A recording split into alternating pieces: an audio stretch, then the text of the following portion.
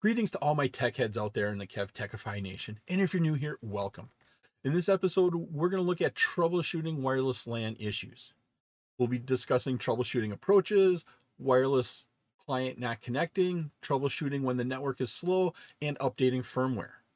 This episode is part of my series on switching, routing, and wireless essentials for the CCNA. I'm Kevin here at KevTechify. Let's get this adventure started.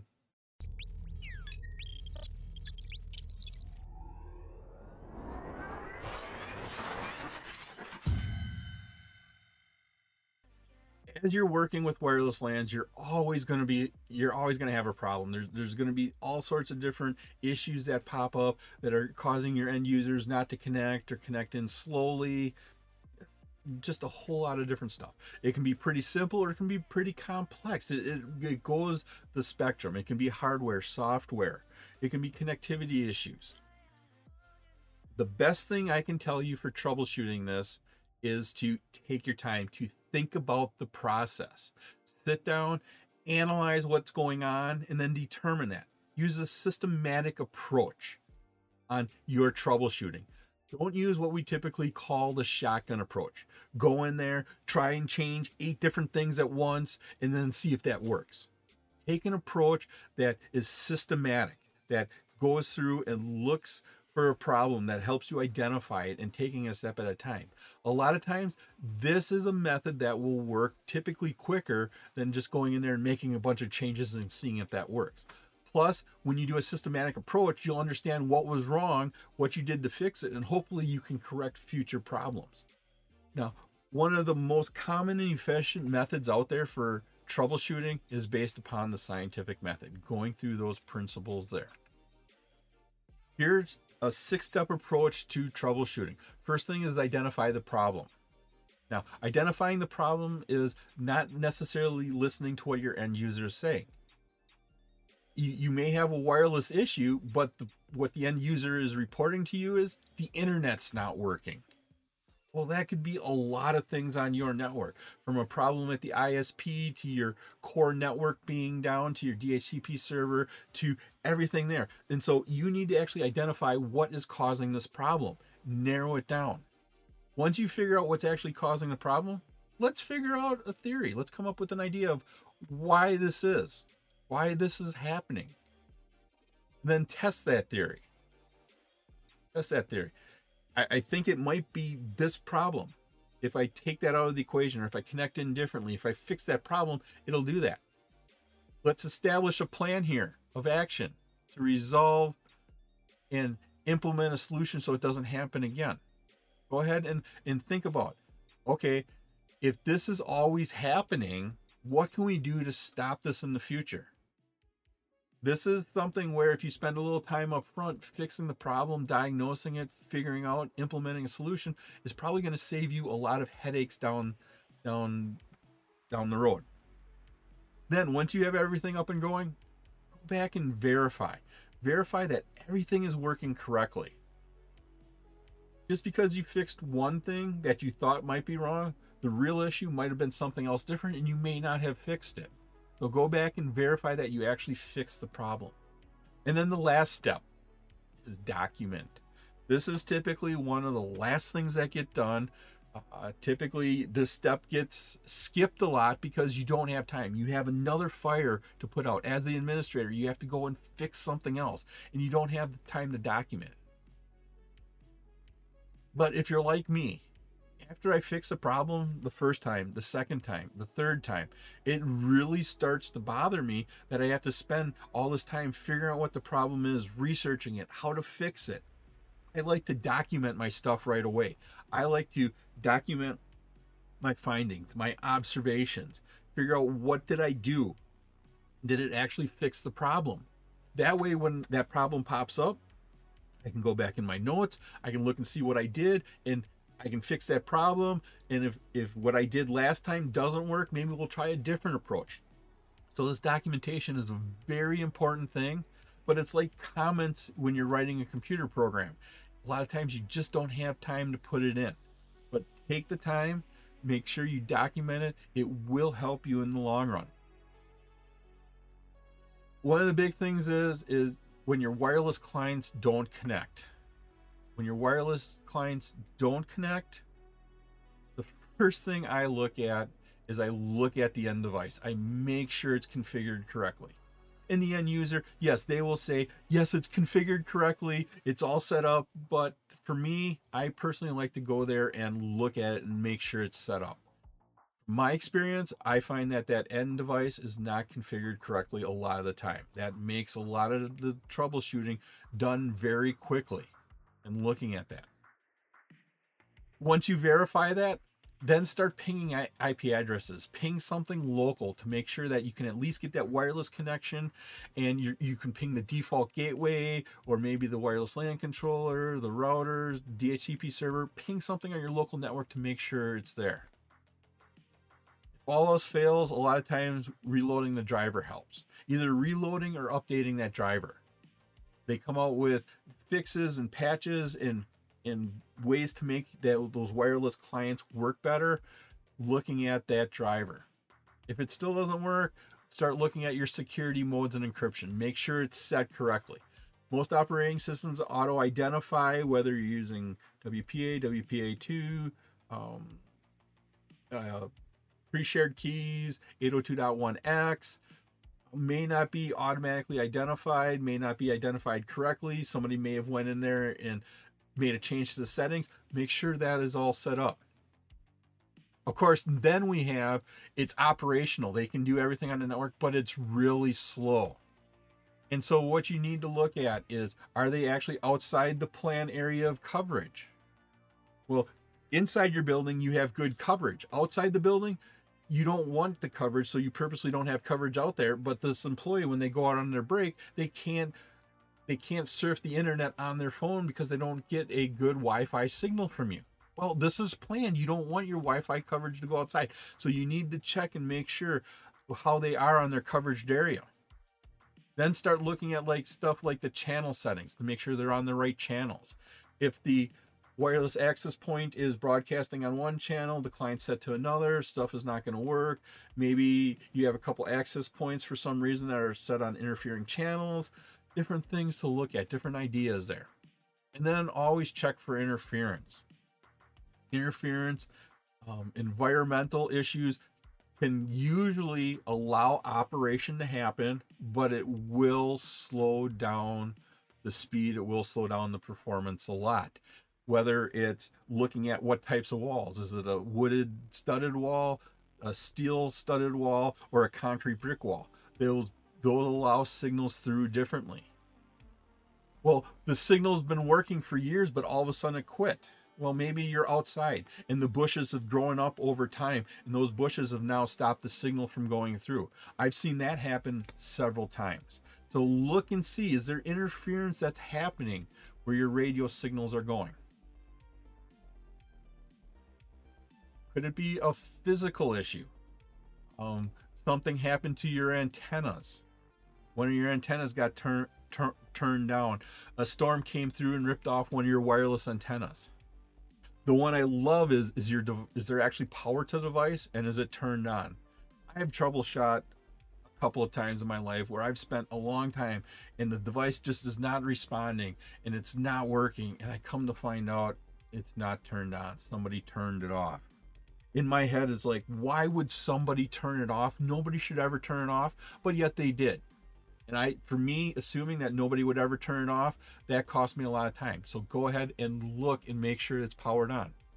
Look at those links. Look at those cables running to your access points, to your wireless LAN controllers. Make sure that they're there.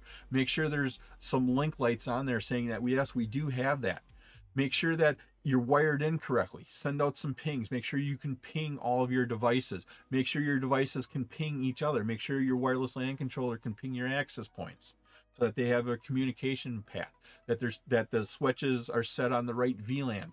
Make sure that your wireless LAN controller can ping your 802.1 authentication servers, your radius servers.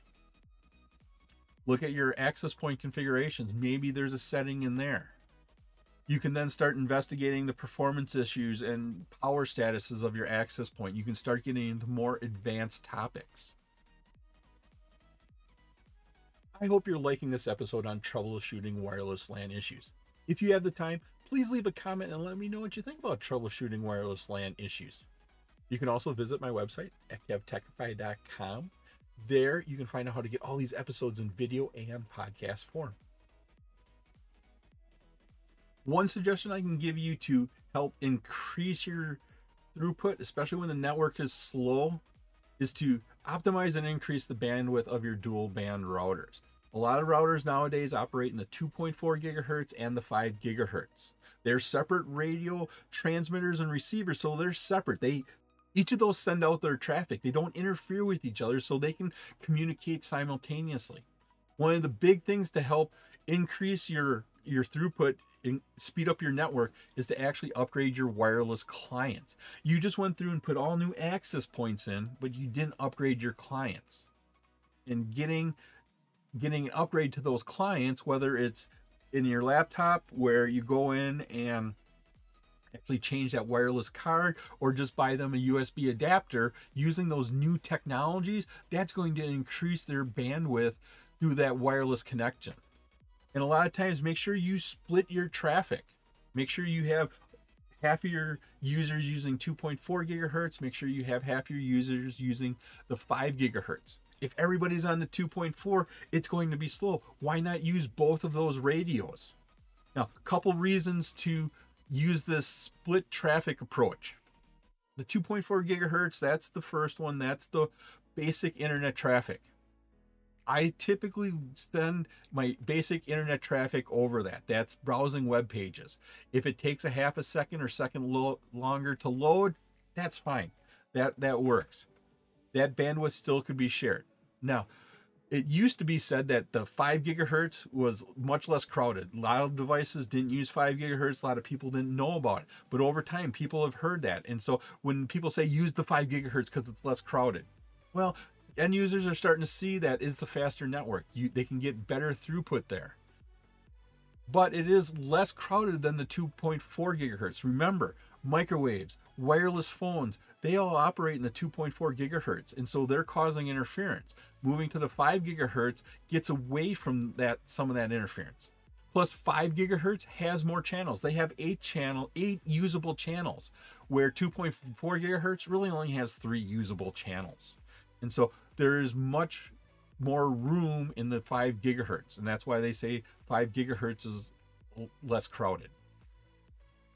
By default, a lot of access points, they operate both on the 2.4 gigahertz and the 5 gigahertz, but they name those networks the same. And when you pull out your smartphone and you see the name of that SSID, you don't necessarily know if you're connecting into the 2 gigahertz or the 2.4 gigahertz or the 5 gigahertz.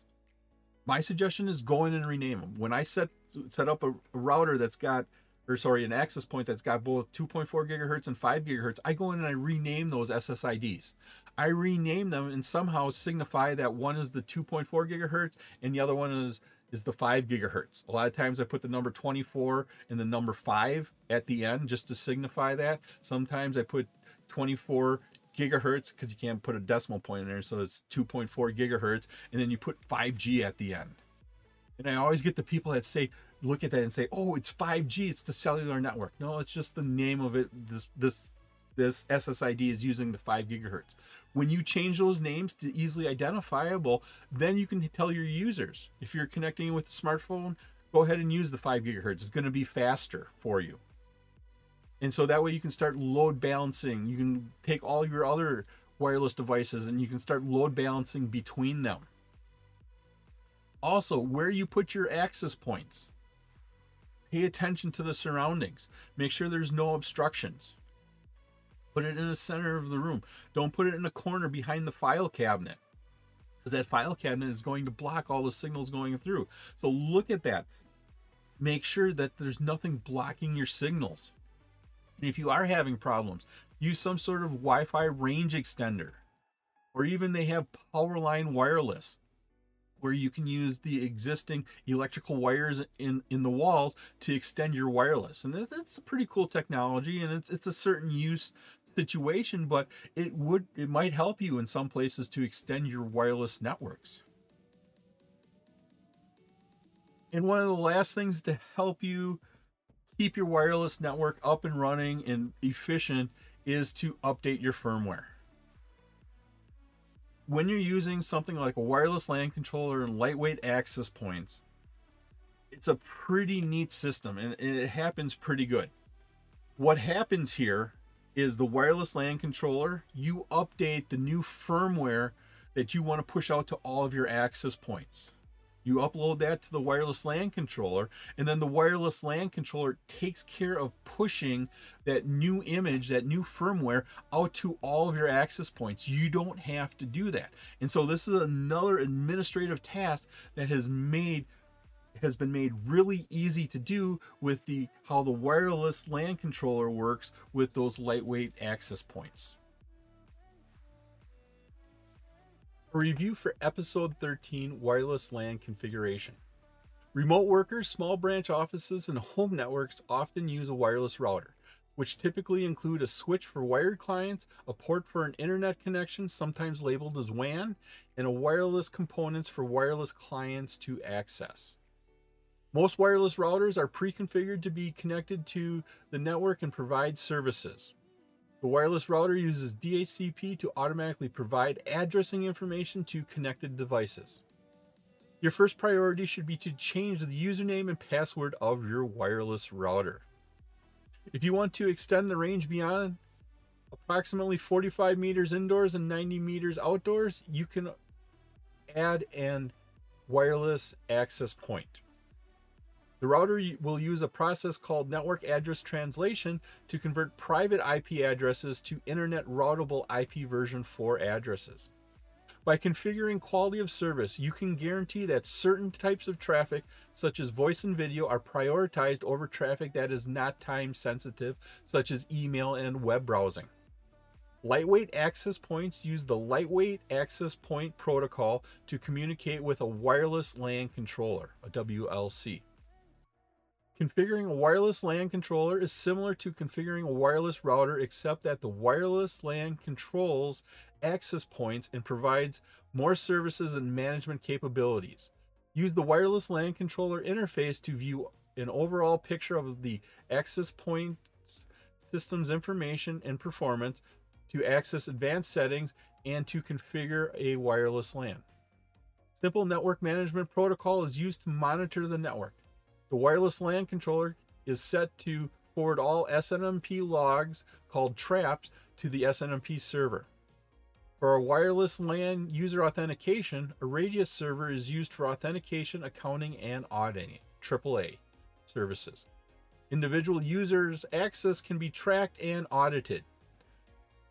Use the wireless LAN controller interface to configure SNMP server and Radius server information, VLAN interfaces, DHCP scope, and WPA2 enterprise wireless LANs.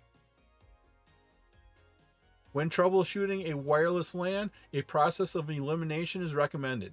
Common problems are no connectivity and poor performing wireless connection when the PC is operational. To optimize and increase the bandwidth of an 802.1 dual band routers and access points, upgrade your wireless clients and split the traffic. Most wireless routers and access points offer upgradable firmware. Firmware releases may contain fixes for common problems reported by customers, as well as security vulnerabilities. You should periodically check the router or access point for updated firmware. It was my pleasure to provide you with this wonderful episode on troubleshooting wireless LAN issues. If you like this episode and you got value out of it, please click that like button, give a 5-star rating, leave a comment. This all helps me bring you more great content. Please take a minute to subscribe to my channel. All my socials and contact information are on my website, KevTechify.com. There you can find out how to get all these episodes in video and podcast form. In the upper right is my playlist for my series on switching, routing, and wireless essentials for the CCNA. Thank you so much for watching this episode of my series on switching, routing, and wireless essentials for the CCNA. Once again, I'm Kevin. This is KevTechify. I'll see you next time for another great adventure.